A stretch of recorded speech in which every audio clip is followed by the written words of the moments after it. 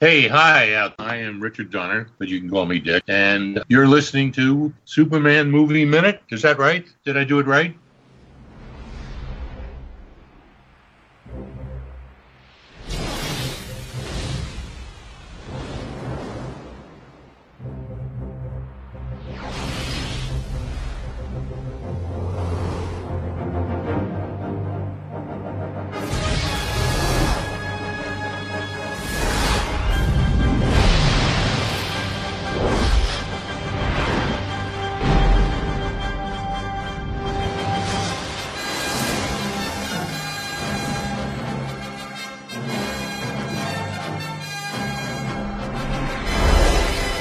Hello and welcome to another thrill-packed episode of Superman 3 Movie Minute, a show that scrutinizes, analyzes, and you'll believe a man can fly's 1983 Superman 3, 5 minutes at a time. Proud member of the Fire and Water Podcast Network. I'm one of your hosts, Chris Franklin, and joining me on this journey through time and space is... Rob Kelly. This is it, Rob. We're here. This is it. We've struck credits. I'm so excited. Yes, we're in the final, not quite 5 minutes of the film. I don't know about you, but at this point it seems longer than 3 back-to-back screenings of Avengers Endgame. This movie is so long. Why is it so long? Why won't the movie stop? Oh, shoo. Yeah. It's like the end of the Lord of the Rings long at this point. It's like, oh, come on, just stop now, you know. to quote Mystery Science Theater, this movie is over and they just won't admit it. By the way, I want to say, everybody, before anybody out there gets it, Chris and I thoroughly enjoy recording together, and we enjoy doing this show. We wouldn't have started it if we didn't. And I will always enjoy recording with Chris, but we both have come to the conclusion this movie nearly broke us doing it in 5-minute chunks. It did. Yeah. I mean, and without the little blip of after the junkyard fight, after the little blip of talking about Vera, Robo Vera with Brian Hyler, after that, it's like, oh yeah, we still got how many more episodes after that? Not to be gross, but the episode with Brian was the climax, and this is all the smoking afterwards, basically. There's regret. There's should we have done this? Should I have done that? I don't know. I feel kind of bad about it now. How long do I have to wait to leave? I don't know. You know. Should I call later? I don't know. You can tell we're punchy, everybody, because we're just so excited to be down to the fast 4 minutes and 58 seconds of this movie. Right. So we start off these minutes with the Daily Planet staff recoiling from the exploding Jingo Bingo machine and end with a star filled with the text distributed by Warner Brothers. So this is the last time we'll see Annette O'Toole's Lana Lang, which is very disappointing. And I will say if she had been in Superman 4 and they continued the love triangle, or maybe that's a square with Superman, with Clark, Lois, and Lana, I would have liked that movie a whole lot more. So, it's hard to say because as we know, I hate that movie. And like, would it have colored Lana Lang for me, her being in this movie? But yeah, you're probably right. Any movie with Annette O'Toole is probably inherently a little better from her presence. So yes, I think that's probably a safe thing to say, that the movie would have been better if they had decided to keep Lana Lang. Yeah, I think so. And she does have a great scream when the Jingo Bingo machine, the lid pops off. Oh, she does. Yeah. It's very high pitched, and the top of it comes flying. And that can really hurt you. That top panel, that's like not razor thin, but it's sharp. So that piece could really hurt you if you got hit by it. Yeah, if this was in a Final Destination movie, somebody would have been beheaded. Yeah. Coming next summer, Final Destination Minute from the Fire and Water Podcast Network. There you go. Margot does mug nicely at the camera as this thing explodes. I mean, she despite the fact that she's barely in this movie, she does give it her all in the scene she's in. So, professional. She's not phoning it in. No. Nope. But as you pointed out last time, where's Jimmy? Where's Jimmy Olsen? Yeah, I guess he's headed off to hang out with Supergirl. He's already on his way. Yeah, that's right. He's going to check out. He's going to go eat at Popeye's Chicken and wait for Supergirl to show up. We cut to the green screen of Italy and our exasperated Vendor is now very happy. He's unpacking ceramic replicas of the now unleaning Tower of Pisa as it stands straight in the background. He shows off his wares to the street sweeper, Giorgio. As if on cue, the Man of Steel flies in and pushes the tower back into its original leaning position. He waves at the men as he flies off. The vendor drops the statue he's holding and then asks for Giorgio's broom. He then takes it to his stand, knocking over and destroying all the straight tower replicas. So what do we think of this gag, Rob? It's all right. I mean, these Superman movies, they always have to end with a gag. That's just, well, the first one doesn't really end with a gag, but the second one ends with a gag. Third one ends with a gag. It's just part of the tradition. I mean, and obviously you can't get too wrapped up in the physics of any single element of a Superman movie because none of it makes sense. But I really would be concerned that the Leaning Tower of Pisa is going to fall over at this point because the ground that it is sitting in has been shifted hugely twice in the last couple of days. And so I don't know, if I lived within the shadow of that thing, I'd be a little concerned.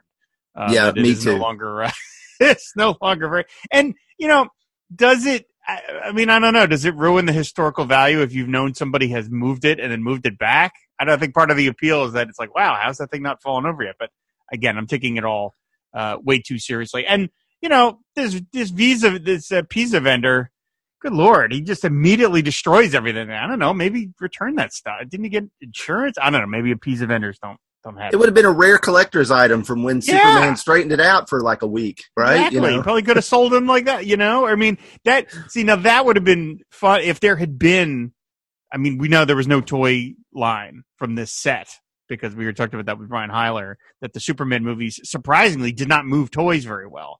But, I mean, you could, if there is like a Leaning Tower of Pisa miniature that you could get and you get your superpower Superman, you could just move that back and forth and replicate scenes from the movie. Yeah, have it on a little arm that makes it like a little hinge that makes it like tilt or go straight. Yeah, that'd power be cool. Action. Leaning Tower of Pisa straightening action. And then it would be on the list of like phallic toys, that come up later. So right. I do like that Christopher Reeve is, of course, he's giving it his all here. When it shows him, it looks like he's feeling the ground. Like, okay, I think this is it. He's got this look on his face, like, okay, right here. Yeah, there it is. That's where it needs to be. And that's the only way that he makes this work, because he does that, because if you think about it too much, you're right. It's like the minute he flies off, it's just going to completely crumble the ground. It's just going to fall over. People, timber, I mean, so yeah. It's going to be like when that one Vulcan gets whammied in the Star Trek remake, when the planet starts falling apart and you see that one guy just gets wham, the statue hits. That's what's going to happen to everybody who lives within with the shadow of the Leaning Tower of Pisa. Right, yeah. We then cut to the standard Superman movie ending of flying into space toward the sun. Then the camera with a smile, and he's got one arm up at the end this time, which they switch those out. So this is we end with Christopher Reeve's reassuring smile of, hey, it's okay, I'm Superman, I'm here. It's going to be good. It's all right. So. That always makes me happy. So, oh sure, you can't beat that. I mean, we talked about this in the previous minutes, but and they sort of backfilled it with dialogue. But it seems so weird that we don't see Ross Webster get carted away by the cops or any. We see them all in the cave, and that's it. You're done. Really? Superman? You don't? I don't. It seems like such unfinished business. And like I said, I think that's why that dialogue in the previous scene was done in, because I think they realized, should we mention what happened to the villains of this whole movie? Yeah. There's no scene of Superman flying 3 people into a prison, like in the first movie. So the credits begin, and after the Salkinds, we get Financial Services Howard R. Schuster. He's right after the Salkinds, so that just goes to show how important the money men were to this franchise. And it also explains what's going to happen with Superman 4.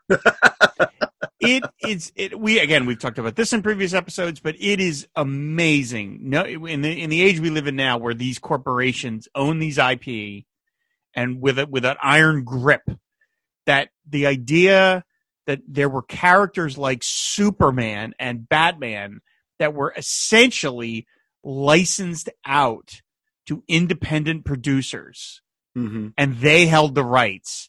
And the fact that the Superman film rights could be sold by private people to another company with Warner Brothers just basically sitting off to the sidelines is inconceivable today.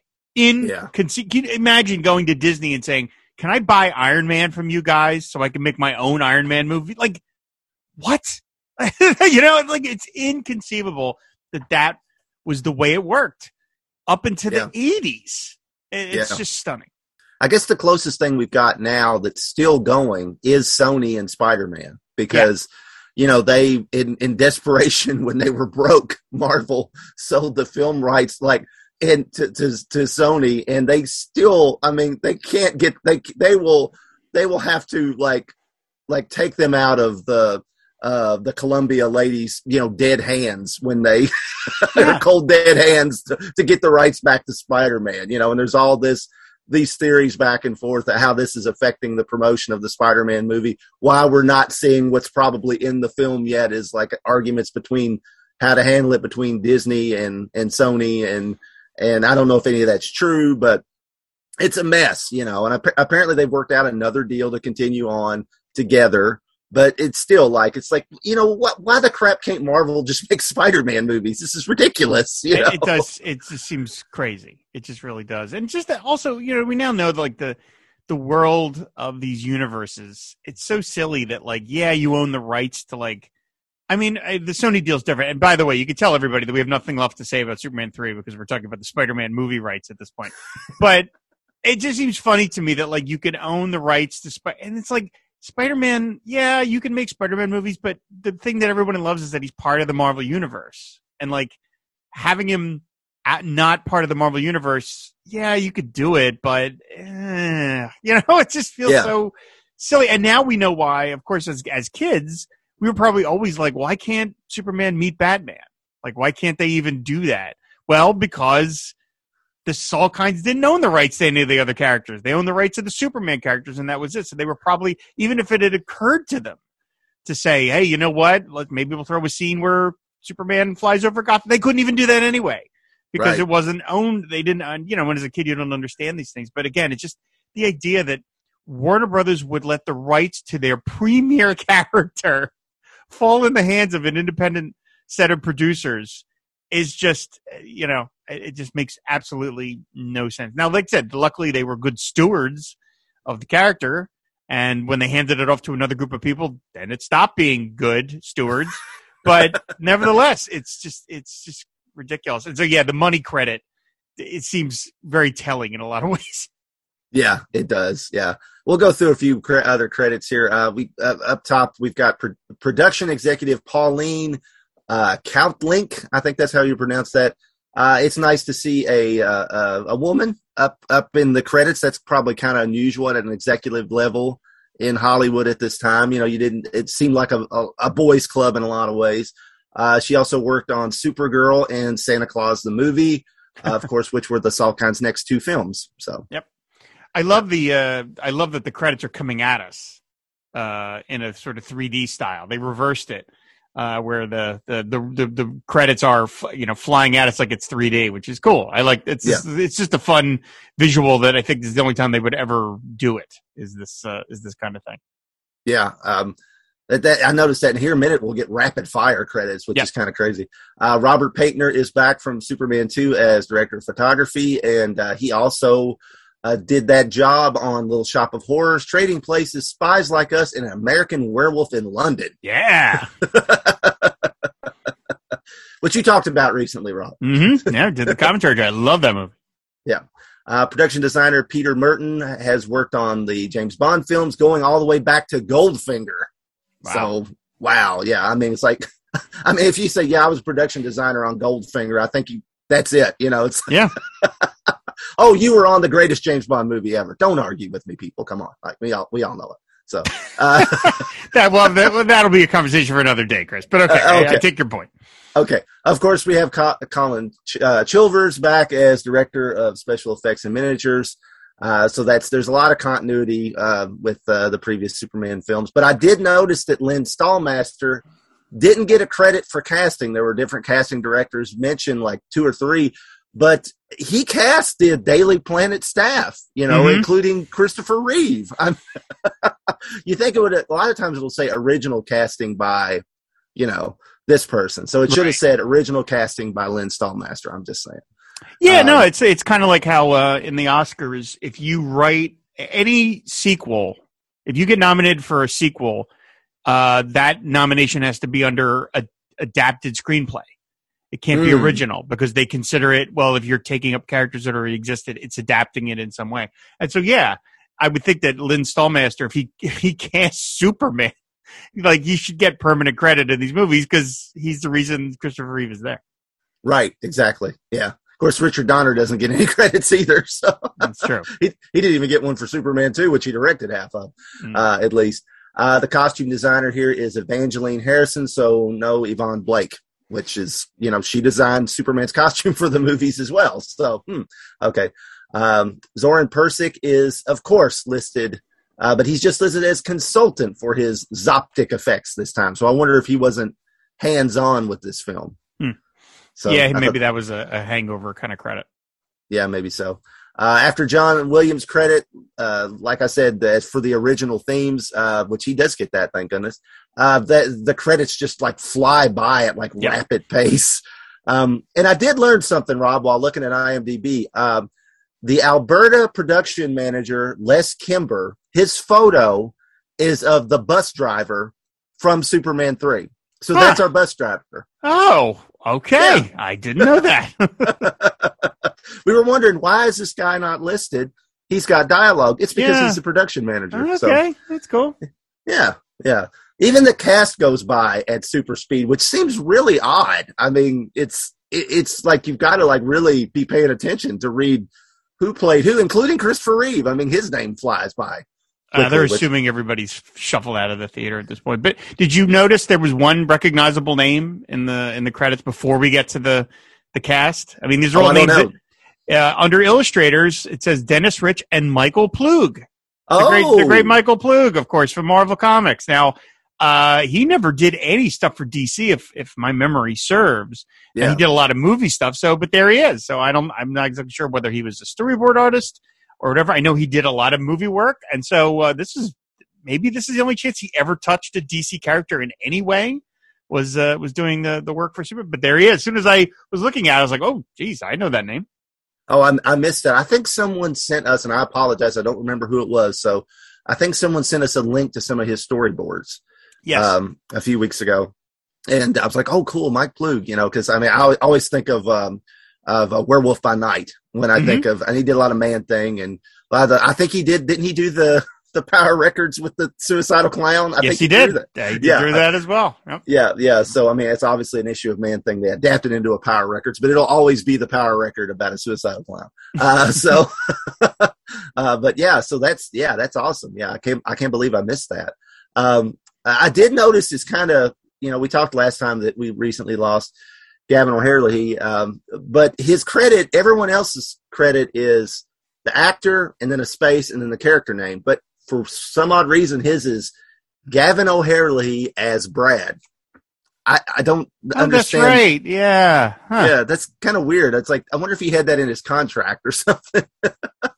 Yeah, I mean, if you have a good agent, you can kind of get, special credit. But yeah, he's not credited in the opening like that, I don't think. Right? Well, they don't even have any opening credits, really. So yeah. Well, no way, yeah, they do, but I mean, I don't. It's flying over top of the slapstick. That's right. So, that's right. Geez, what am I saying? Of course we have. See, it was so long ago. I don't remember anymore what the opening of this movie was.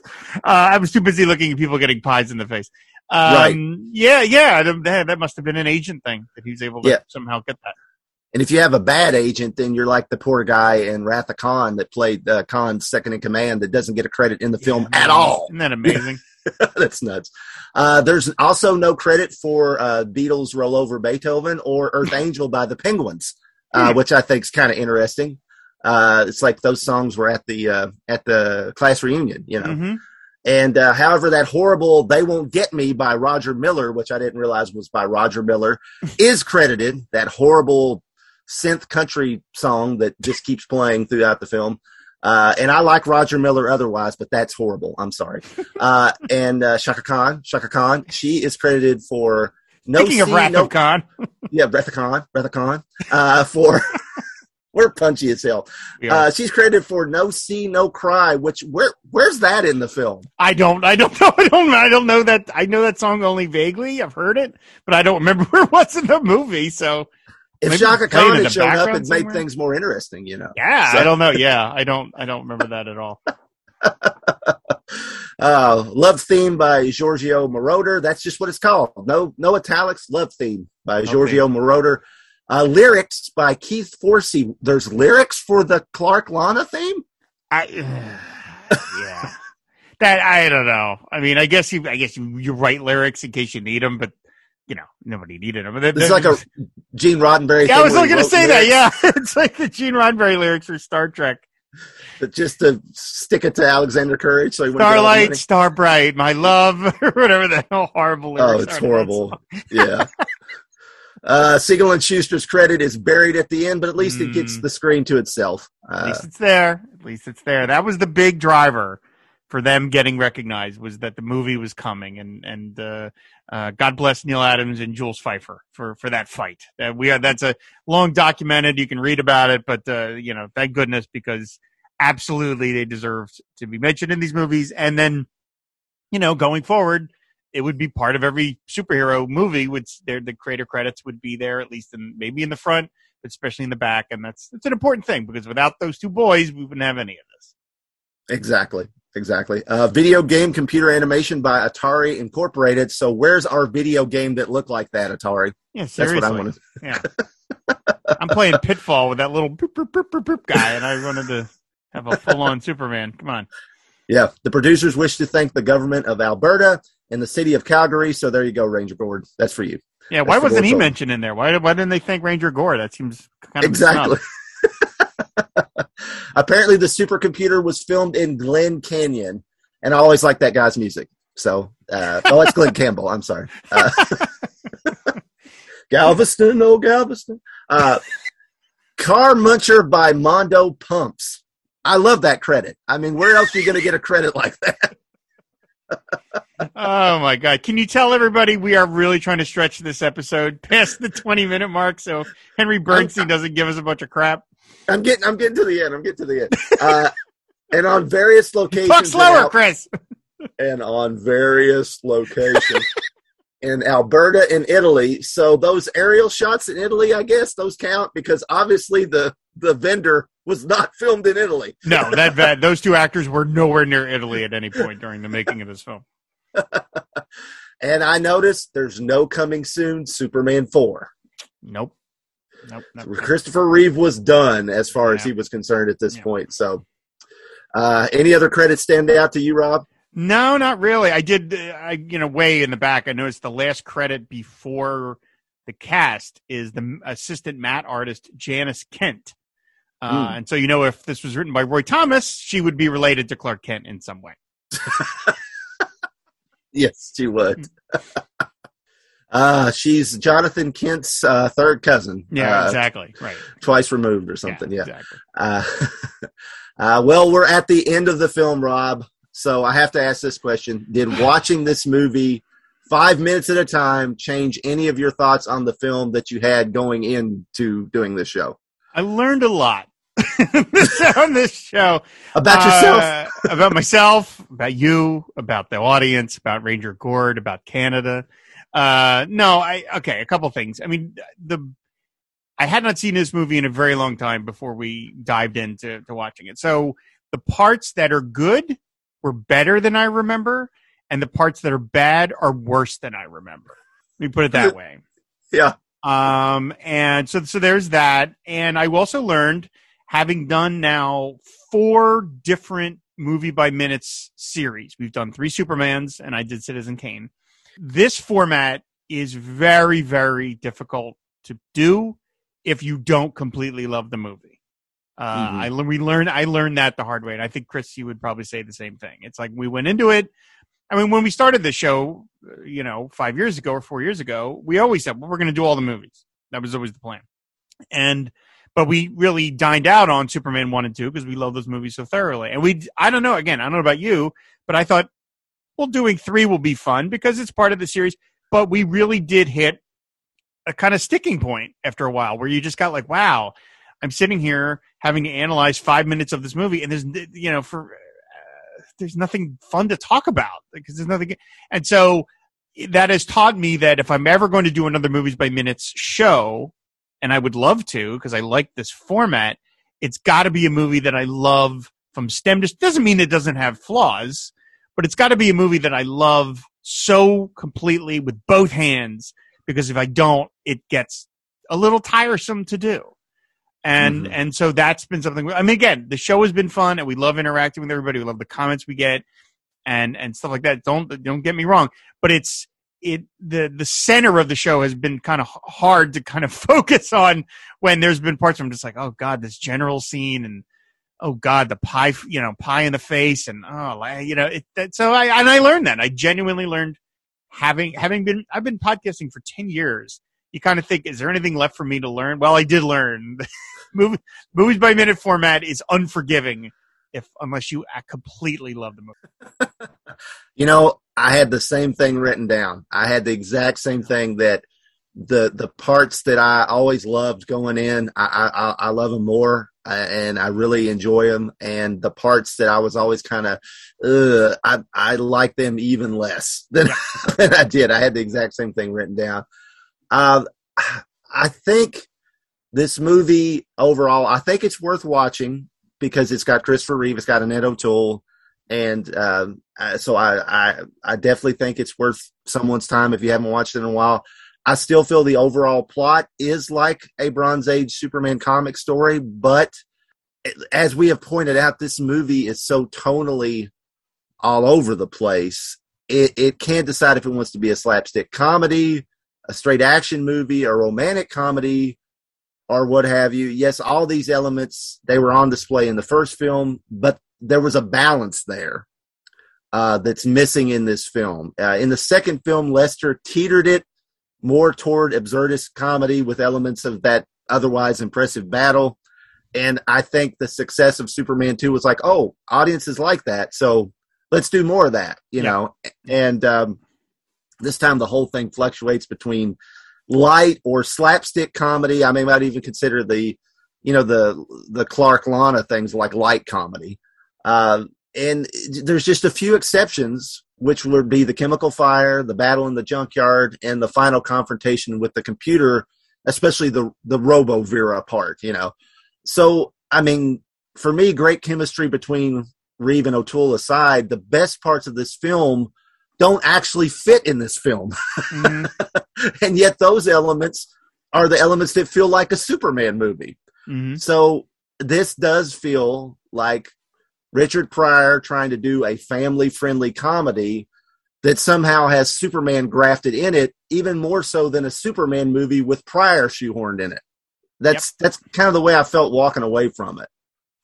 So, I mean, and I didn't think that before, but I kind of think that now. It's like they really, and it all stemmed from just a one-off interview from when he was on Johnny Carson on the Tonight Show. Yeah, all that from that one thing. Jeez. All from that one thing, and it's give him a cameo, guys. Do you like they used to do in Batman '66? Give him a cameo in a window or something. Christian Slater shows up in Star Trek 6. He's in that one scene. That's it, with George Takei. Yeah, just do that. Yeah, exactly. Yeah. But it's just it's an odd film, and I understand. We knew that going in. We knew that this one wouldn't be the slam dunk that the first two were. With us, we didn't feel as strongly about this one as that one, and I think I liked it more than you did going in. Yeah. Yes, totally. Yeah. But I actually think I'm right there with you now, having done it 5 minutes at a time. And we've tried to be, and I hope we come across as that we tried to be as positive as we could, and appreciate what really worked for us, and not just bang on it all the time. We tried to, and we tried to have fun with it too, and not just be, miserable about it. Yeah. And I think we succeeded. Absolutely. Yeah. No. I think we gave this movie every fair shake imaginable, but we also know that there's parts of it that are pretty indefensible. It's just the way it is, I mean, and we even called out some of the scenes of Superman 2 that are a little like, all the Richard Lester stuff. And it's sort of funny that Hollywood doesn't really learn its lesson, because they kind of are like, well, the director did well on this one, so let's let him go loose on the next one. And that's where you get into trouble. And that's kind of what happened with Batman and Batman Returns, really. Yeah. Which is like, I mean, Tim Burton, when you score a hit at the Batman size hit that Tim Burton had, I could understand that the studio would say, all right, hands off, you're a genius. And then Burton really indulged himself on the second one, and it led to the point where he got pulled off the series. So it's the same kind of idea. It's like, just because someone has a hit. Now, I mean, I'm always for artistic, visions and not being compromised by studio notes. At the same time, people are fallible, and you might need a stronger hand to come in and say, whoa, well, wait a minute, hold on, what are we doing? Penguins with rocket packs, what's going on here? And so same thing with this. It's like, all right, but yeah, there was a nice comedy action balance in the second one, but are we leaning too like, what do we do? Why is this guy? Why are these stoplight people beating each other up? Like, what is that? And from what we've heard of the Salkinds, they were strong-handed producers. I mean, so much of it, they fired Richard Donner. Yeah. And yet it seems like here they just kind of let, they let, what the hell's the director of this movie? Richard Lester. I don't blank on his name. I'm so old. They let Richard Lester just kind of do what he wanted, and that in some cases didn't really work out. Yeah, I guess they were all really close friends, and I guess they just literally like, hey, let's all, they just were all on board with each other. And they had worked together before, obviously, on the Musketeer films, and and I guess it's kind of funny you brought that up about Tim Burton, because the same thing can be leveled at the next director, because Batman Forever was a fairly decent balance of what had come before with a lot of Joel Schumacher. But then in the next film, he's like, okay, we're just going to remake that film, but we're going to Schumacher the hell out of it. You know? So and then Batman and Robin killed the franchise. Yeah. There you go. So it's funny. Yeah. They never learned that lesson. It's like there was no Kevin Feige of the DC movies. I really think you need somebody like that. You really need one person overseeing everything and saying, look, we got to keep it. So again, I'm all for artistic experimentation, and it's kind of fun now that the DC movies are all over the place, that they've really kind of given up any semblance of a cohesive, unified vision. And it's just, we'll do a Joker movie and we'll do Doom Patrol over here. And, that's fun. But if you're trying to make a series of Superman movies, I think you need to have one consistent hand on the tiller, kind of saying, all right, this humor, this is going too far. This is going too far. So, thank you, Superman 3, for teaching me a lot about myself. And we know we helped Brian Hyler out with therapy with Robo. Absolutely. It was all worth it, if just for that. Just so Brian Hyler can sleep at night. It's worth it. Right. So that wraps up our coverage of the movie, but we still have a few Superman 3 episodes left because we're gluttons for punishment. So should we tell them what the next episode will be, Rob? Absolutely, yeah. Next week, we are going to be talking about the Superman 3 comic book adaptation. We spent the first 2 seasons of the show bemoaning the fact there were no comic book adaptations of Superman the movie or Superman 2, and we finally got one for Superman 3. And so Chris and I will be talking about that very special one-off comic book next week. Yeah, Puzo be damned. We're going to talk about a Superman comic book. So come back. Be sure to check out the other fine shows on the network at fireandwaterpodcast.com. We'd love to read your comments on Superman 3 over there at fireandwaterpodcast.com. And you can leave us a review in Apple Podcast if you're so inclined. That'd be great. Special thanks to Alex Robinson and Pete the Retailer of Star Wars Minute for starting the whole Movies by Minute phenomenon. Check out all the shows they have helped inspire over at moviesbyminute.com. Extra special thanks to all the patrons of the Fire and Water Podcast Network. If you would like to support the network financially, go to patreon.com/FWPodcast. There you can find many ways to help support the network, keep it going, including support levels that get you a special shout out on the show, of your choice, like Superman's pal Henry Bernstein. And I believe we have a new Patreon supporter, don't we, Rob? Yes, we do. Ian Fletcher is now a supporter of Superman Movie Minute over on Patreon. Way to get it in at the last minute, Ian. Thank you so much. Yeah, that's awesome. Thanks, Ian. So you're now Superman's pal too. So the Signal watch will be coming in the mail. So there you go.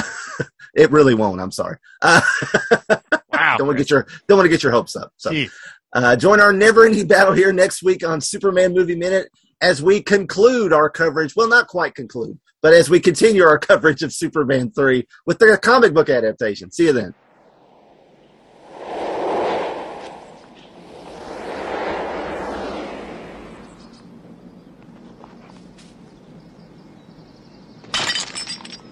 Giorgio, per favore. E grazie.